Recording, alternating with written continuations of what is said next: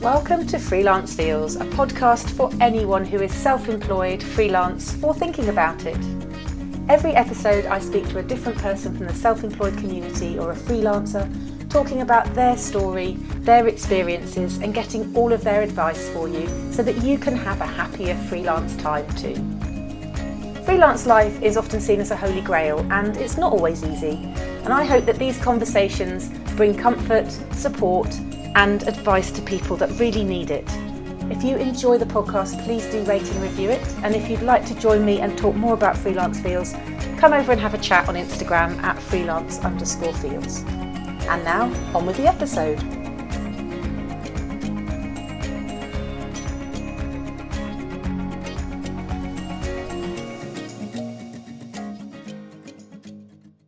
Welcome to Freelance Feels, conversations about self-employed life. This episode I am talking to Matthew Knight, founder of Leapers.co. Matthew, welcome. Lovely to have you here. Hi Jenny, good to be here. How are you?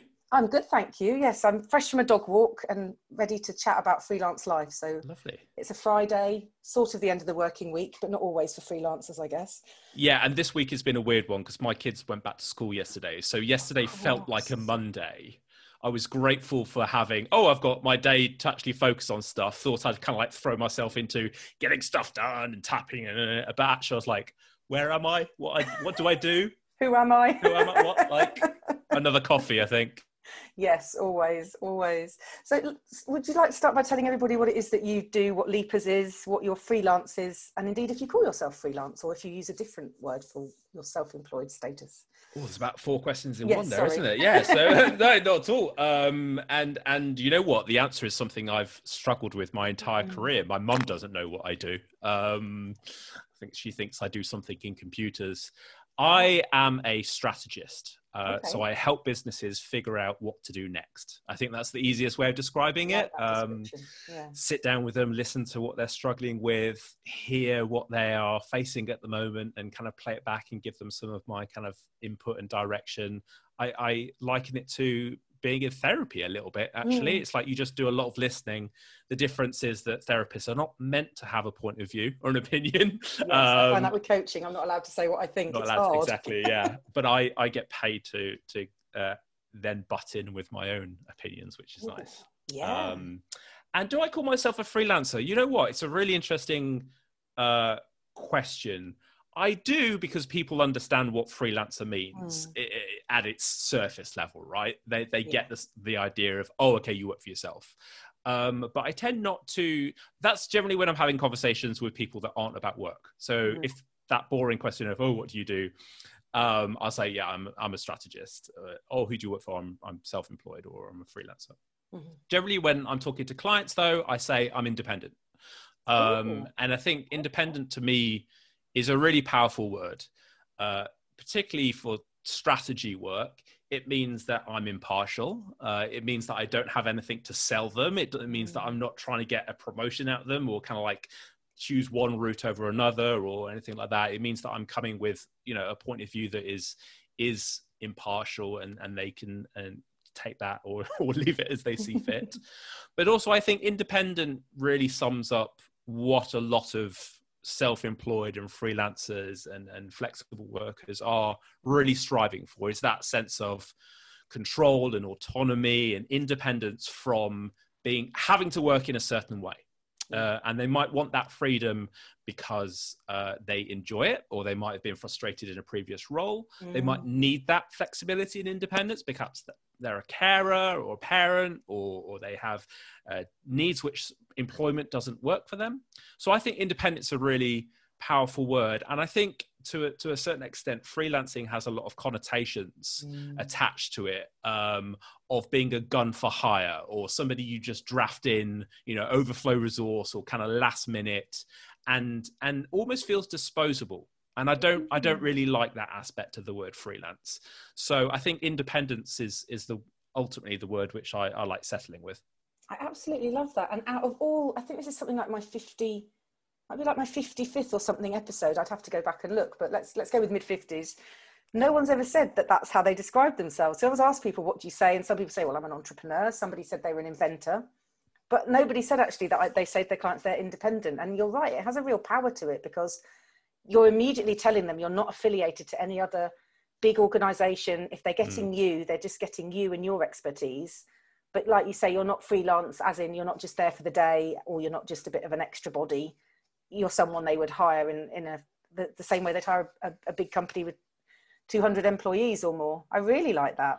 I also think it's really interesting in that labels are really powerful, but also meaningless at the same time. And I think, there are 5 million self-employed workers in the UK, depending on the way that it's defined, because it isn't clearly defined. There's about 2.5 million freelancers. And the way that IPSE define that is someone who's specialist in their field. Okay. So it wouldn't, an Uber driver, for instance, wouldn't be classed as a freelancer. Even if they are self-employed, but maybe somebody who's a specialist in their field is classed as a freelancer. So, but it has no legal definition. It has no definition in terms of like tax legislation. HMRC don't recognize the notion of freelancing. And fundamentally, freelancing is just a way of working. It's not a profession. So when people describe themselves as a freelancer, it's a really odd thing to me, because that's not what you do. That's how you do what you do.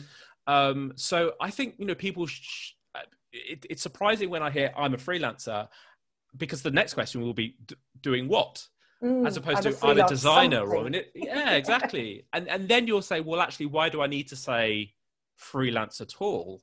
And if you think about your career rather than right now, I think, again, coming back to this flexibility thing, one year you might be working independently. The next year you might take on a 12-month contract. Then you might go back into a job for a while. Then you might, and I think this idea of like defining ourselves by how we work is a little bit meaningless. It's really about, what does our work do for the world? What does it create? What impact does it have on the world, as opposed to the job title or the way in which we work? And the more variety we're seeing in roles these days, labels like freelance just don't really tell you anything other than the fact that maybe they're not on PAYE.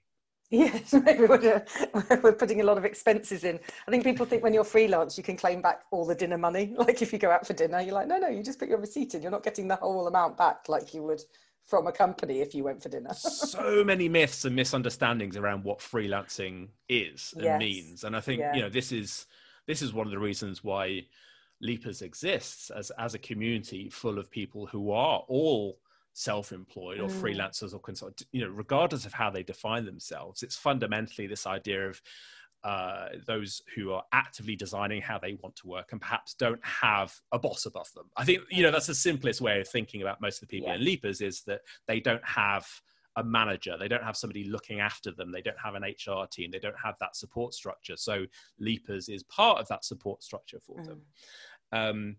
And I think, that's fundamentally what we're trying to provide, is that when you are working independently, it can be isolating. I don't think the all too common articles about freelancing is isolating, therefore go and work in a co-working space. I don't subscribe to that, because it's not just isolating. It's not just independent. It's everything between. Yeah, totally agree. Yeah. It can be isolating. There are unique challenges to self-employment that just don't exist in employment. They just don't. There are lots of overlap around toxic work cultures and, kind of not salaries and progression and all this kind of stuff. But there are unique challenges to self-employment. And I think when you're having a conversation around, I'm struggling with something, or I need some support, or how do you do this? It's really important to have a conversation with people who get it, who've been there, who understand that experience. Classic example. If somebody is really overworked, really nice position, that we've got too much work coming in, we're having to turn stuff down, we've got for whatever reason, we're multiple clients at once, that can be a lot, right? Yeah, definitely. Working late into the evenings and weekends. And if you turn to a friend and say, oh my God, I've got so much work on at the moment, I'm really stressed, I'm struggling. So often the response can be, you're freelance, you've got unlimited holiday, why don't you just take some time off? Oh my God, that's so true. Yeah, I've got my head in my hands right now, because I'm so many people think that I work part-time because I work for myself. They're like, can you do Tuesday afternoon? I'm like, no, Yeah. Why would I be able to do? They're like, because you're flexible. I'm like, sort of. Exactly. And I think, that conversation is frustrating because actually you're looking for support. That's a call for help. Yeah. And to get a response like, oh, can't you just take some time off is not helpful. Whereas you say that to a fellow freelancer or somebody who's self-employed and they immediately get it. Yeah. So actually they jump to practical, useful suggestions, or even just a hand on your shoulder and saying, yeah, I get it. Is there anything I can do? Yeah. And I think that's so super important to have those communities and those networks who understand what you're going through, even if there isn't an answer to that problem. Yes. It's about saying, I see you, I hear you, I've been there as well. Oh, it's rubbish, isn't it? Do you want a cup of tea?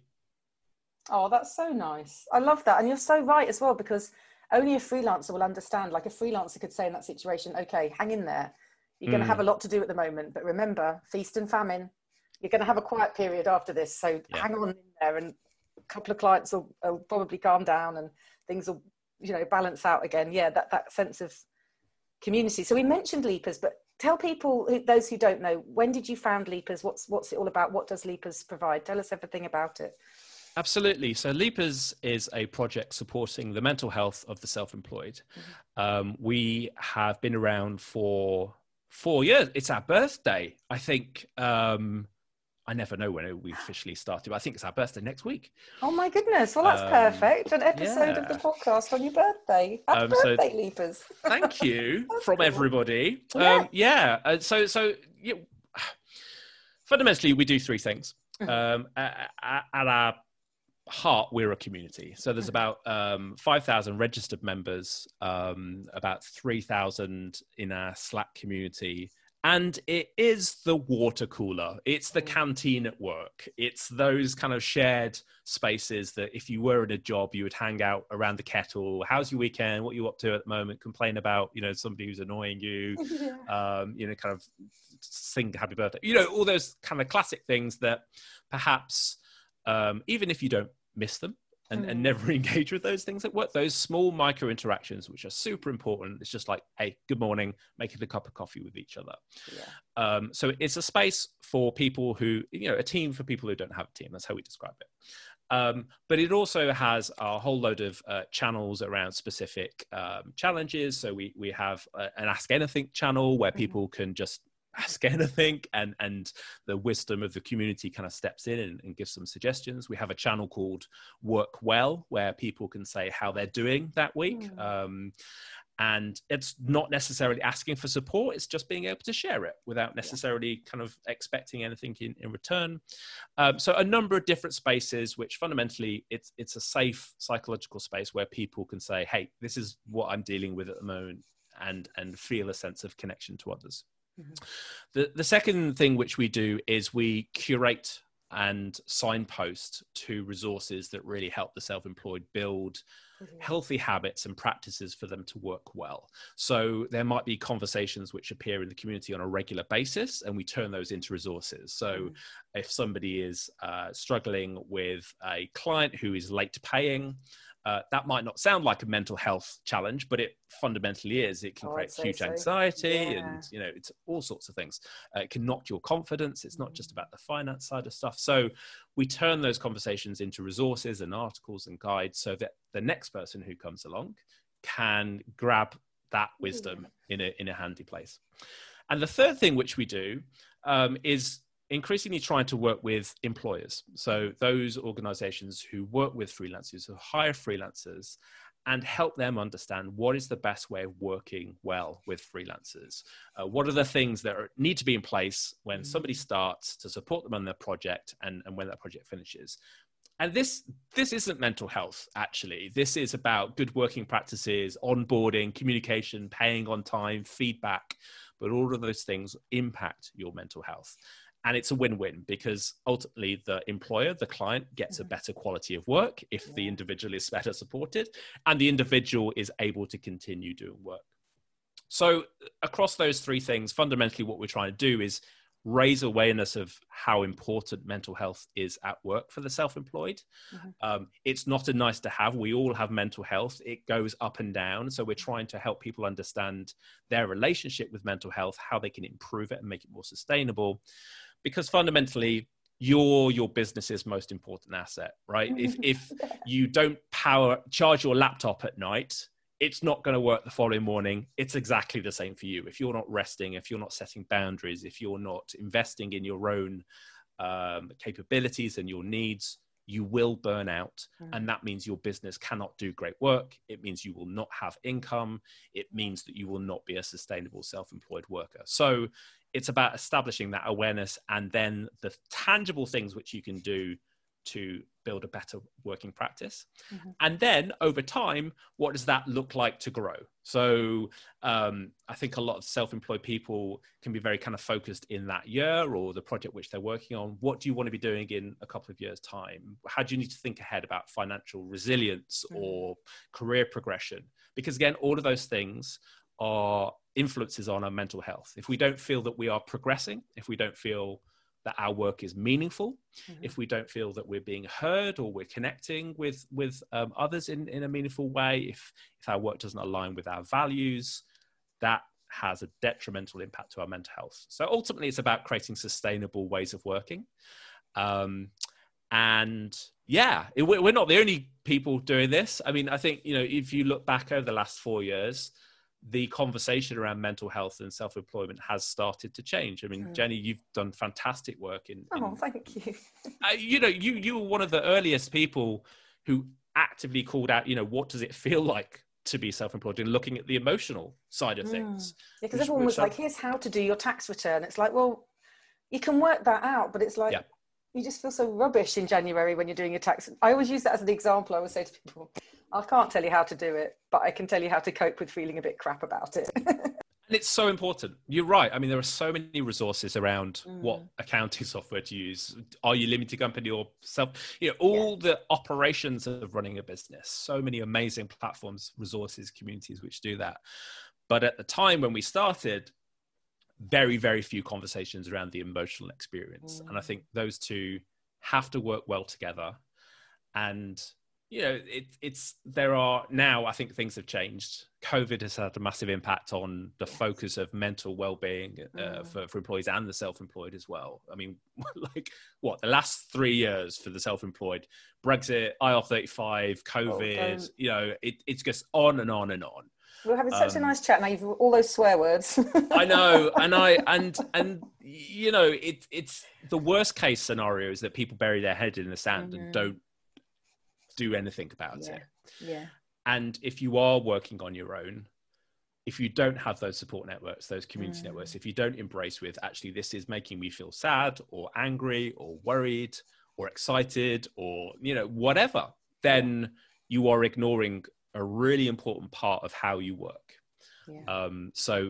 It's something which we try and just encourage everybody to share and engage with, as opposed to parking it away in a little black box. Yeah, and pretending it's not there. And I completely agree with you about the impact on mental health of all the practical things, though. So you kind of think, well, even so, you get the client who might be late paying, and then you're thinking, right, you've got to build yourself up to sending them an email. You feel like perhaps you're going to annoy them, or you sound like you're badgering them, and then you write that classic line, "I just wanted to email." When what you really want to say is, "Hey, did you get paid this month? I'd like to get paid this month."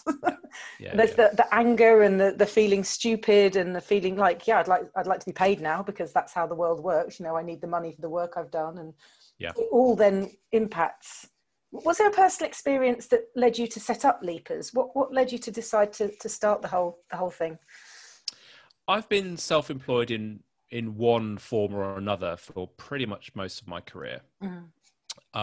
So I am very well aware of the challenges and the wonderful things about being self-employed, setting up your own business. But the reason why Leapers came about wasn't anything too related to that, actually. I mean, I have struggled with depression and poor mental health for the last 15 years or so. So I have lived experience of poor mental health. Fortunately, it's never been so bad that it's been debilitating, but it does have a very direct impact on my work. So, imposter syndrome and kind of lack of confidence and not going for jobs which I could absolutely do, but feeling like I couldn't, it has a direct really impact. On that one. Yeah. Energy levels. Things I don't send because I'm like, oh, why would I even send my CV for this? Yeah. So that has a very direct impact. But the trigger, I suppose, for Leapers was I was actually in a job which was coming to the end of my time there. I was a happy leaver. I was leaving because I'd learned everything I could in that role and wanted to do something else, and had a 6-month notice period. And I wanted to figure out what I was going to do next. I didn't step into another role. And I just started writing about my experiences of things like resigning. How come everybody, you're dead to everybody? That's weird. I didn't have a CV because I'd been self-employed for my entire career. And people were asking for CVs. I was like, that's weird. Why do you have this list of date and places you've been? Surely you should have a document which tells you what value you can add or how you work, as opposed to just, places. And I was writing about this quite openly. And at the time, there were a lot of people discussing flexible working, remote working, part-time job shares, just the changing nature of what work can be away from the classic 9 to 5, Monday to Friday. And I was just getting a fair bit of traction on my articles, but LinkedIn is a horrible place where you post something and just get comments as opposed to conversation. And I wanted to carry on this conversation with people who were asking me questions and were interested in similar things. So I started a Slack channel and just said, hey, if anybody's interested in carrying on this conversation about the changing nature of work or making active decisions in how you work, come on over, we'll have a chat. That started kind of trundling along, grew in numbers of people who joined. And it was probably only 3 or 4 months before I realized actually so many of the conversations which we were having were not around what tax bracket or what, the operations side of things, but the emotional experience. Oh, I'm really worried about speaking to my boss about going flexible, or I've just started freelancing, but I'm freaking out. Is this how this should work? And it was at that point I just realized I was looking for resources to signpost people to and say, well, there's a great resource over here, or there's a community, and I just couldn't find anything. And we've subsequently done research that shows now over 65% of the self-employed, when they're looking for support, don't know where to turn, don't know where to find resources or articles. And Google is not, necessarily people's friend. If you Google feeling isolated and you get an advert from WeWork saying, come and work, that's not impartial. It's not backed up in evidence or anything. So I just made a decision that let's focus on that aspect of self-employment, the kind of mental health and well-being and support structure. So when people are looking for something, we can help them. And by no means do I say that Leapers is the authority on these things. We signpost to wonderful resources when we find them. So we've done work with other charities and organizations. Mind, for instance, have been a great friend over the years in helping us with some of their resources, and likewise they signpost to us for self-employment.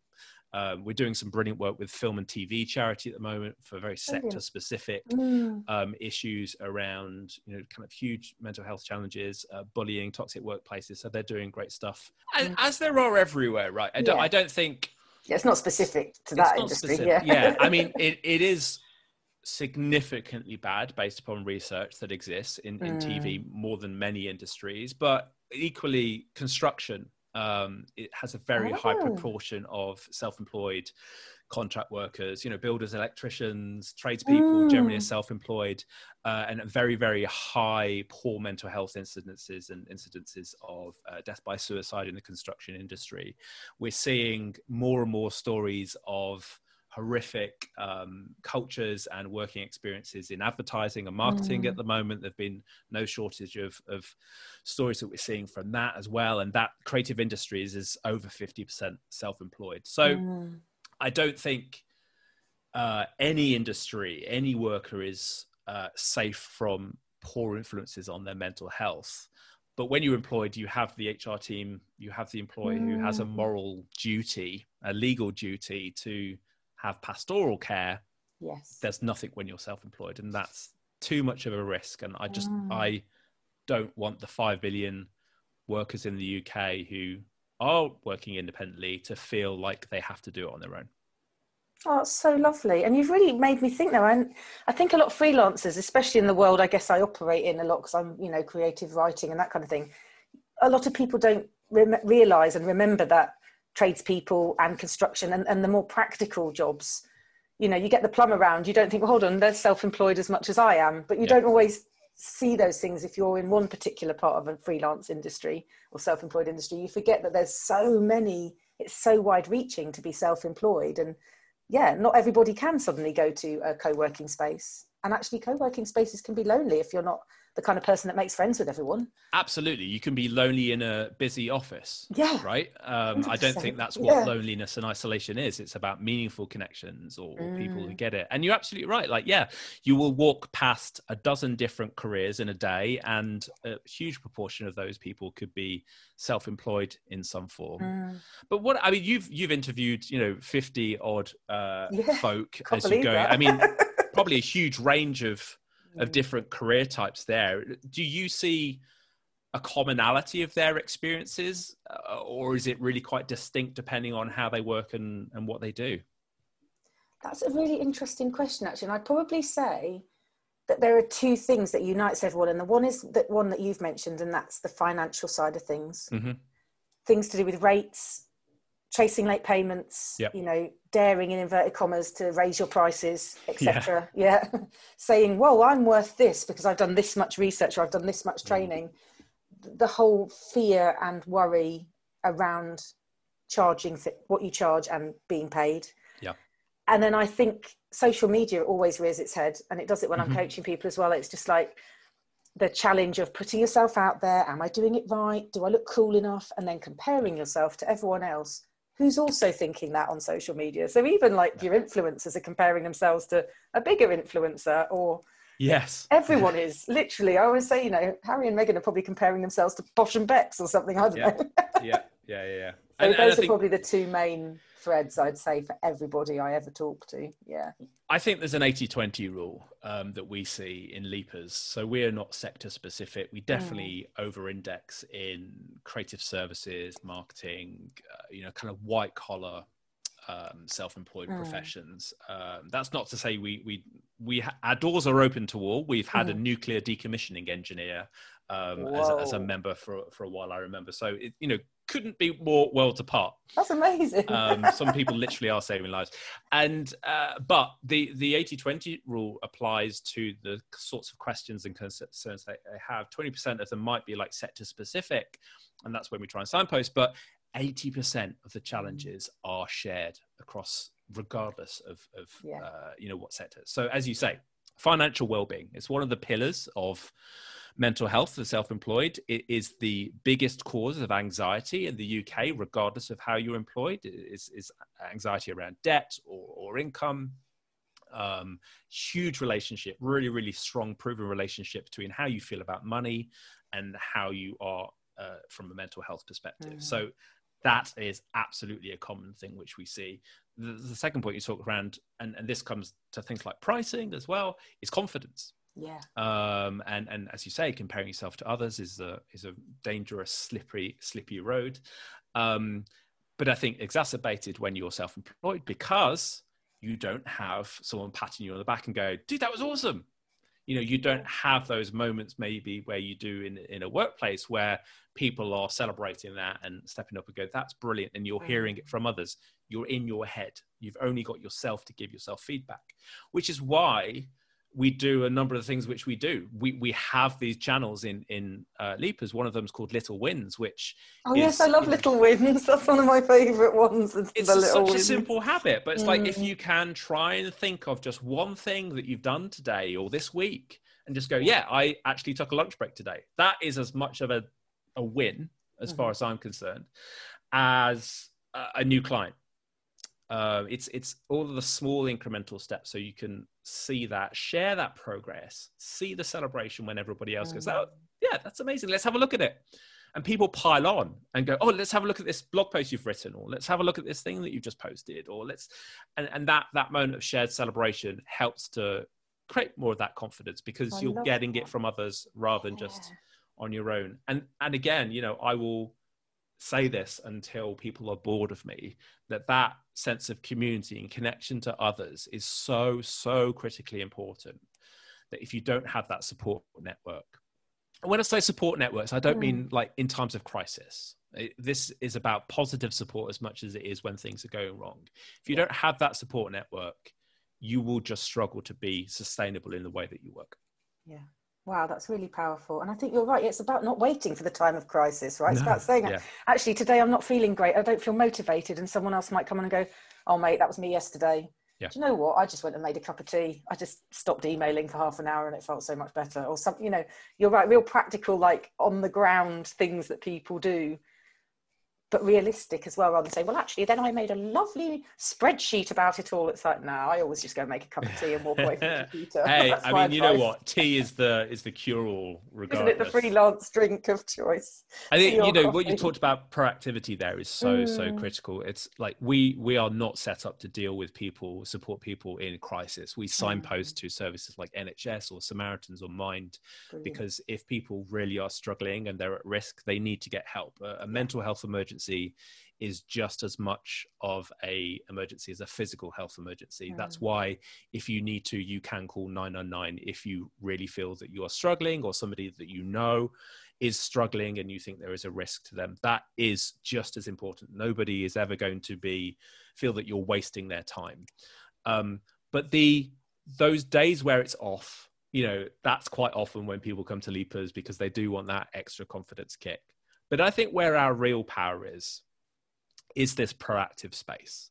It is when everything's going fine, we will nudge people, annoyingly, I'm sure, to think about all the stuff like, hey, if you've got some clients at the moment, your income's fine, you're not overburdened, you've got some spare time, what's going to happen tomorrow? What do you think about in 3 months? Have you got some time to invest in some training, or have you got some time to take some time off, and constantly encouraging people to think not just in the moment, but slightly longer term. So when those crisis moments do happen, not if, when those crisis moments happen, when you are really struggling or where you don't know where to turn, you've already got something in place. We've helped you write a well-being plan so that when something falls apart, you can turn to that and read what you're going to do, as opposed to worrying about and figuring out what you need to do. You've already prepared for it. And I think that preparation, that being prepared ahead of when something goes wrong is so important, that when something does happen, that you're dealing with the issue as opposed to trying to figure out what to do. And those are positive things as well. It's like one of our members writes an annual report for her clients at the end of every year to say the work that she's been doing, the projects and all that kind of stuff. We're just saying, that's such a lovely idea to, even if you're not sharing it with anybody, to write an end of school report, if you like, to say how you're doing. And, all of these positive things, which really help not just you as an individual go, hey, look, actually, I've done some amazing stuff, but help others go, oh, actually, it's okay to be proud of the stuff that you do, or it's okay to reduce your expectations on yourself because you're tired, or it's okay to realize you can't take a day off because you need to work. All of these things are okay. And if you see somebody else doing it, if you hear somebody else doing it, then it just makes it that little bit easier, and maybe you can give yourself permission to do it as well. Definitely. I really love that. And talking of reports, you do an annual report as well, don't you? We do an annual study. Yeah. I didn't know if you called it a report. Sorry, I was thinking. Annual study. Well, I guess it's a study first, and then it turns into a report of some kind. We are really interested in this idea of like what influences mental health. There's still a stigma attached to mental health. I think people still hear mental health and think mental illness, or even so, just don't really want to talk about emotions and feelings. A lot of people still feel it's, in quote, unprofessional to talk about emotions. I mean, the amount of posts you see on LinkedIn, like, oh, you shouldn't be talking about, like, back off. We're very happy to get people to bring their whole selves to work and be passionate about things. But the minute somebody's not passionate or angry or frustrated, it's like, whoa, that's not professional nonsense. So we very much wanted to understand what are the things which have a relationship, a direct influence on mental health. And there wasn't really any research that we could find that understood the relationships between self-employment and mental health. So we ask a series of questions. It's the same question with a different kind of bit in the middle of it, really. It's like, have you experienced this thing, and how much of a negative impact did it have on your emotional well-being or stress levels? So have you ever experienced late payments? 85% of people say yes, obviously.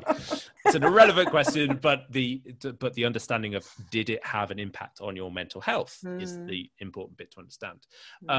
Have you ever had too much work? Have you ever not had enough work? Have you how do you feel when you're taking holidays?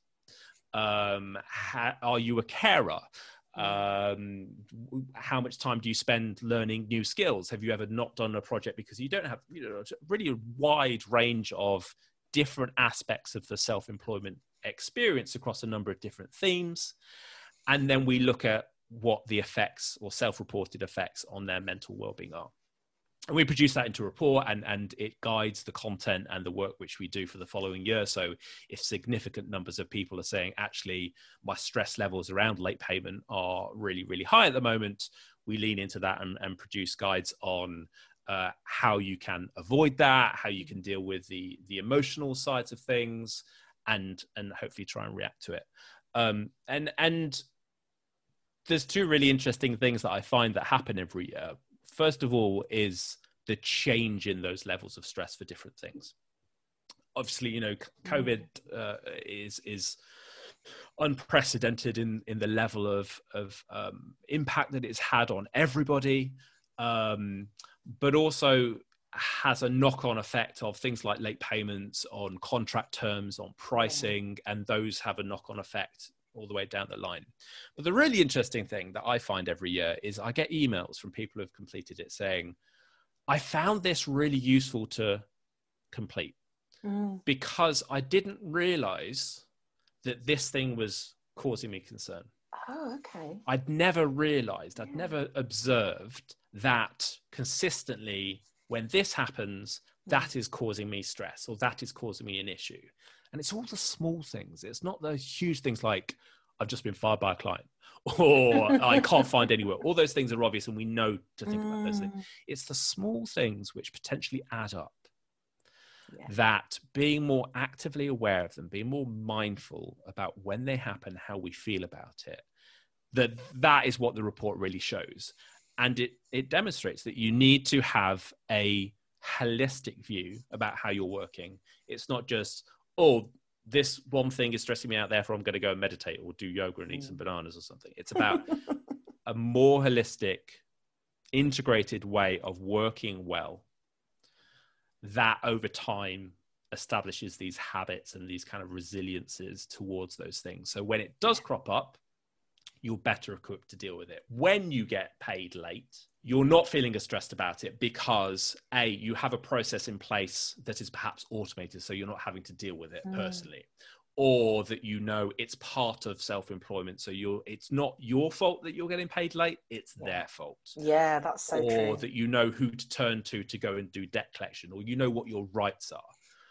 I'm using this as an example just because, we know that over like 55% of employment, self-employed freelancers are paid late. So, but people don't pick up that it's necessarily a stressor.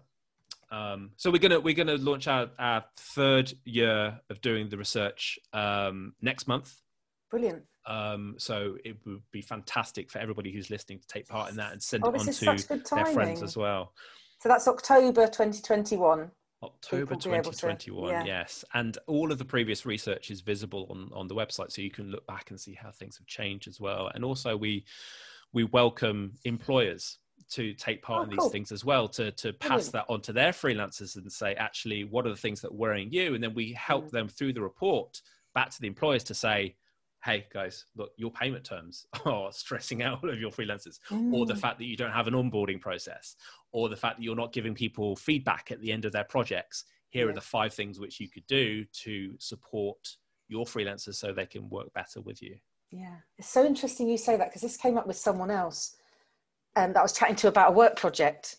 And I said, look, why don't I come in and tell your company what freelancers really need? And they said, oh, they won't want to be told that they're doing anything wrong. But I was like, one of the biggest things is I've often worked in places, say for a couple of weeks, and they won't let you have a pass card for the door because you're freelance. So every time you want to go to the toilet or out for lunch or get a bit of fresh air, you have to go and ask a member of staff if they can let you out of the building. And you feel like a child saying, hello, can I go to the toilet, please? Yeah. And even showing people where the toilet is. And often the staff don't know how the account system works. So that you might say to them, well, when am I getting paid? And they'll say, I don't know. I don't work in accounts. Oh, accounts are on the 3rd floor. So you have to go up to another part of the building and knock on the door and go, oh, I haven't got a pass. So could someone let me in to talk to accounts? And you just start to feel a little bit like the work experience rather than a freelancer. And it's like, oh, sorry, I've offloaded there quite a lot emotionally, I've just realised. Yeah, it's a, and you're absolutely right. I mean, there's 2 groups of employers, right, or clients. There are those who don't care, won't care. You know, the freelancers are disposable, replaceable. It doesn't matter. We don't work with them because we can't change their attitudes towards things. So we work with organizations who want to, but perhaps don't know where to start. But I think one of the challenges, we make this challenge for ourselves, is that freelancers are really good at doing good work without all of that support. We make it it's in our own interest to hit the ground running, to figure out where the toilets are, figure out where the intranet password, what the because we need to get working. We need to show that we're moving already on day one. Like within the first half hour, we need to be showing value. And we worry that, oh, if I ask too many questions, or I say, I'm struggling with, can you help with this? That it looks like you're being difficult, or they're going to go, oh God, this guy's really hard work. So we do our very best, and we're really good at it, at navigating new organizations, new teams, figuring things out for ourselves and just getting on with it. How that looks to the client is, I don't need to show these things. I don't need to show them where the toilet is or onboard them, because every freelancer I've ever brought in just figures it out. Therefore, there isn't a problem. So it's it's not a big enough problem for for employers to see, because we're very good at navigating it because they have to. That the reality is that the individual is less effective. They're less able to do a good job. They can't just get stuck in. The quality of work will be poorer. I mean, I'm not saying that we do bad work, but if they were onboarded, if they were better supported, if these things were like set up so they could hit the ground running super quickly, because they don't have to figure out themselves, the quality of work improves. That is proven. So that's what we try and do with employers, is say, look, this doesn't have to cost anything. This doesn't, it's not a huge involved process. Just have an onboarding document, a PDF, which shows where the toilets are, what the Wi-Fi password is.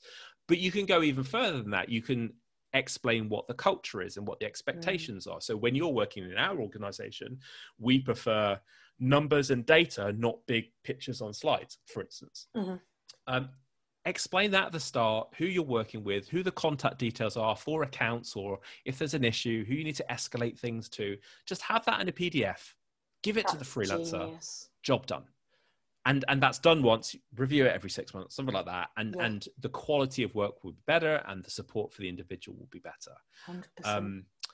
The challenge, the reality is that generally nobody is responsible for freelancers in organizations. It falls between HRs or managers. So who is it who's going to write that up? And that's why we work with employers, to take some of that effort off them.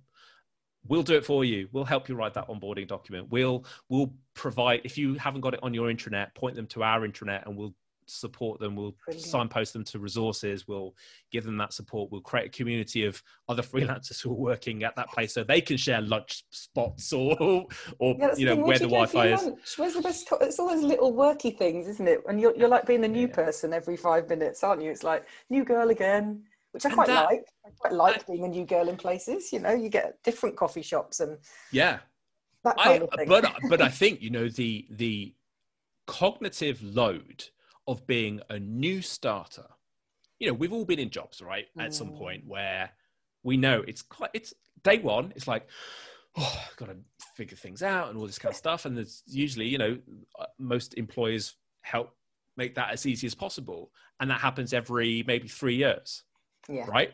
For us, it happens every couple of weeks, every couple of months. The emotional, you know, hit which we take having to do that time and time and time again, you don't always realize.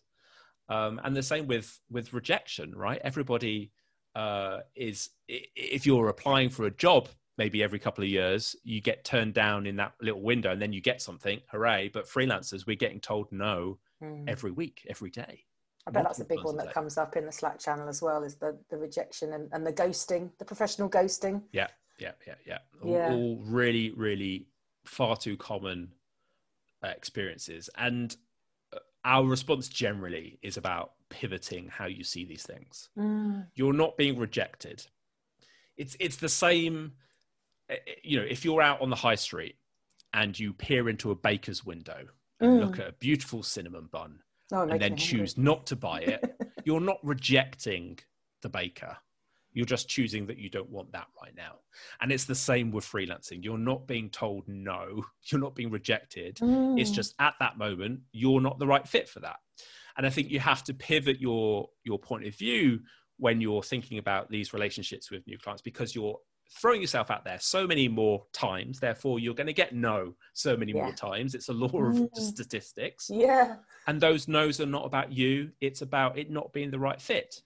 So all of these little things, just kind of pivoting the mindset a little bit about really, this is part of the experience of being self-employed as opposed to you being not right. And again, back to the community point, when you see that others are going, oh, okay, I didn't get that, but I learned from it. I would do this differently. I got some great feedback. You learn from others to take those, not as rejections, but kind of steps towards winning the next project. Yeah, I absolutely love that. That is fantastic advice. Oh, thank you. The time has flown. I'd love it if you wanted to finish up before you can tell everybody obviously where they can find Leapers and all the places you might like to shout about. What advice would you have for someone who's thinking about setting up a community for freelancers? If they're thinking, I want to do something, I want to do a Freelance Feels or a Leapers or a Facebook group even, would you have a key piece of advice for somebody who might be considering building a community themselves as well? Oh, that's a really good question. I mean, I think, and this might sound like I'm trying to sabotage things. I think my advice actually is don't. Join the existing communities and support those existing communities that are doing fantastic work already. Speak to the people who run those communities and say, can I help out? Can I support moderating or writing content or getting involved in these things? Because I know from personal experience, but also talking to other community leaders in the space, so like Frankie doing it for the kids and Ed and so on, you know, we all find none of us make any money from doing these things. That we do it because we care, but they're really emotionally challenging. It's a lot of hard work, and actually having that support, having people coming and supporting the community is really powerful. But also it solves you the problem of having to build a community. It's like there's already 1,000 people there. Support those individuals. And I think if we collectively do more to support each other, as opposed to creating smaller pockets, it's easier for us to have more of a voice in the industry. So we can at large go and speak to government, for instance, or we can change law or speak to employees. And I think, you know, it's fewer, bigger, better is more effectively. The other side, however, I think, you know, starting a community, you know, there are always communities about how, rather than starting those communities, it's about how can you support those communities exist? Where can you go and find them and add something special to it? But I think there's real value in niches. Yeah. And going, well, actually, where is that support group for single parent designers? I'm like picking it out of nowhere. Where is the support group for nurses who work in Lincolnshire? That I just, whatever. But finding that specialist group and saying, how can we create content and experiences and stuff that is based on this idea of like expert patients. Like we'll gather the people who really have been there and done it and know what they're talking about and surface that. And I think that is the power of communities, is they don't have to have scale. They have to have a focus and they have to offer value. And it's not a community until the people in the community are actually supporting each other. Yeah. Otherwise it's just a broadcast platform. Yes. Yeah. So I think focus on something very specifically and see what you can do to support those people, as opposed to trying to create something. Because it's really hard work, I think. And it's time consuming, isn't it? Time consuming. I think it takes a lot of emotional energy as well. And I think a lot of communities start with the intention of selling something at the end of it, as opposed to how can we help the people help each other. Yeah. So yeah, I think it's a laudable thing to do, but regardless of, how you want to start a community, hang out with all the other people who are helping, running communities as well. Learn from them. Ask what you can do. Work together. Share content and resources, because if somebody's written a brilliant article over here, you don't need to duplicate it. Just signpost it or ask if you can borrow it and distribute it. And that way, actually, we can all work together as a collective of communities that is rising the tide so that everybody benefits from it. Thank you so much. First of all, thank you. I've loved chatting to you. It's brilliant. And thank you as well. I've often quoted Matthew in articles for Underpinned, if people have listened to the last episode with Jack from Underpinned. So yeah, it's lovely to actually chat to you in person. Where can everyone find Leapers? Where can they find you if they'd like to talk to you as a business strategist? Tell us everywhere we can locate you and Leapers. Of course, I think the easiest thing to do is Google Leapers. And hopefully we should be the top result. Leapers.co, as in Leapers Community, is our website. That's where you can sign up to join the community on Slack for free. We've also got tons of resources and articles around many different themes and topics on self-employment and well-being, including resources and ebooks and downloadables. We're on LinkedIn as well, if you're that way inclined. Cool. If you just search for me, Matthew Knight. And then that's where you can speak to me about if you'd like to work with me as well. I think if there are people who are employers listening or connected to employers, and you're interested in working better with a freelance community, I'd love to hear people, because that's really what I'm focusing on for the next 12 months is how we can help businesses work better with other businesses, because there's no point in spending all of our time looking after individuals if the well is poisoned. We need to go and you're right. There's no point paying freelancers and having them in your office or on your team if you're not using their productivity to the max as well, and looking after people's mental health is gonna, you get more work out of people that you say thank you and please to, essentially, don't you? Yeah, at the end of the day. And everybody enjoys it a little bit more, so. Yeah. And thank you for sharing everything. And I hope people come and join Leapers, come and join the conversations. Thanks, Jenny.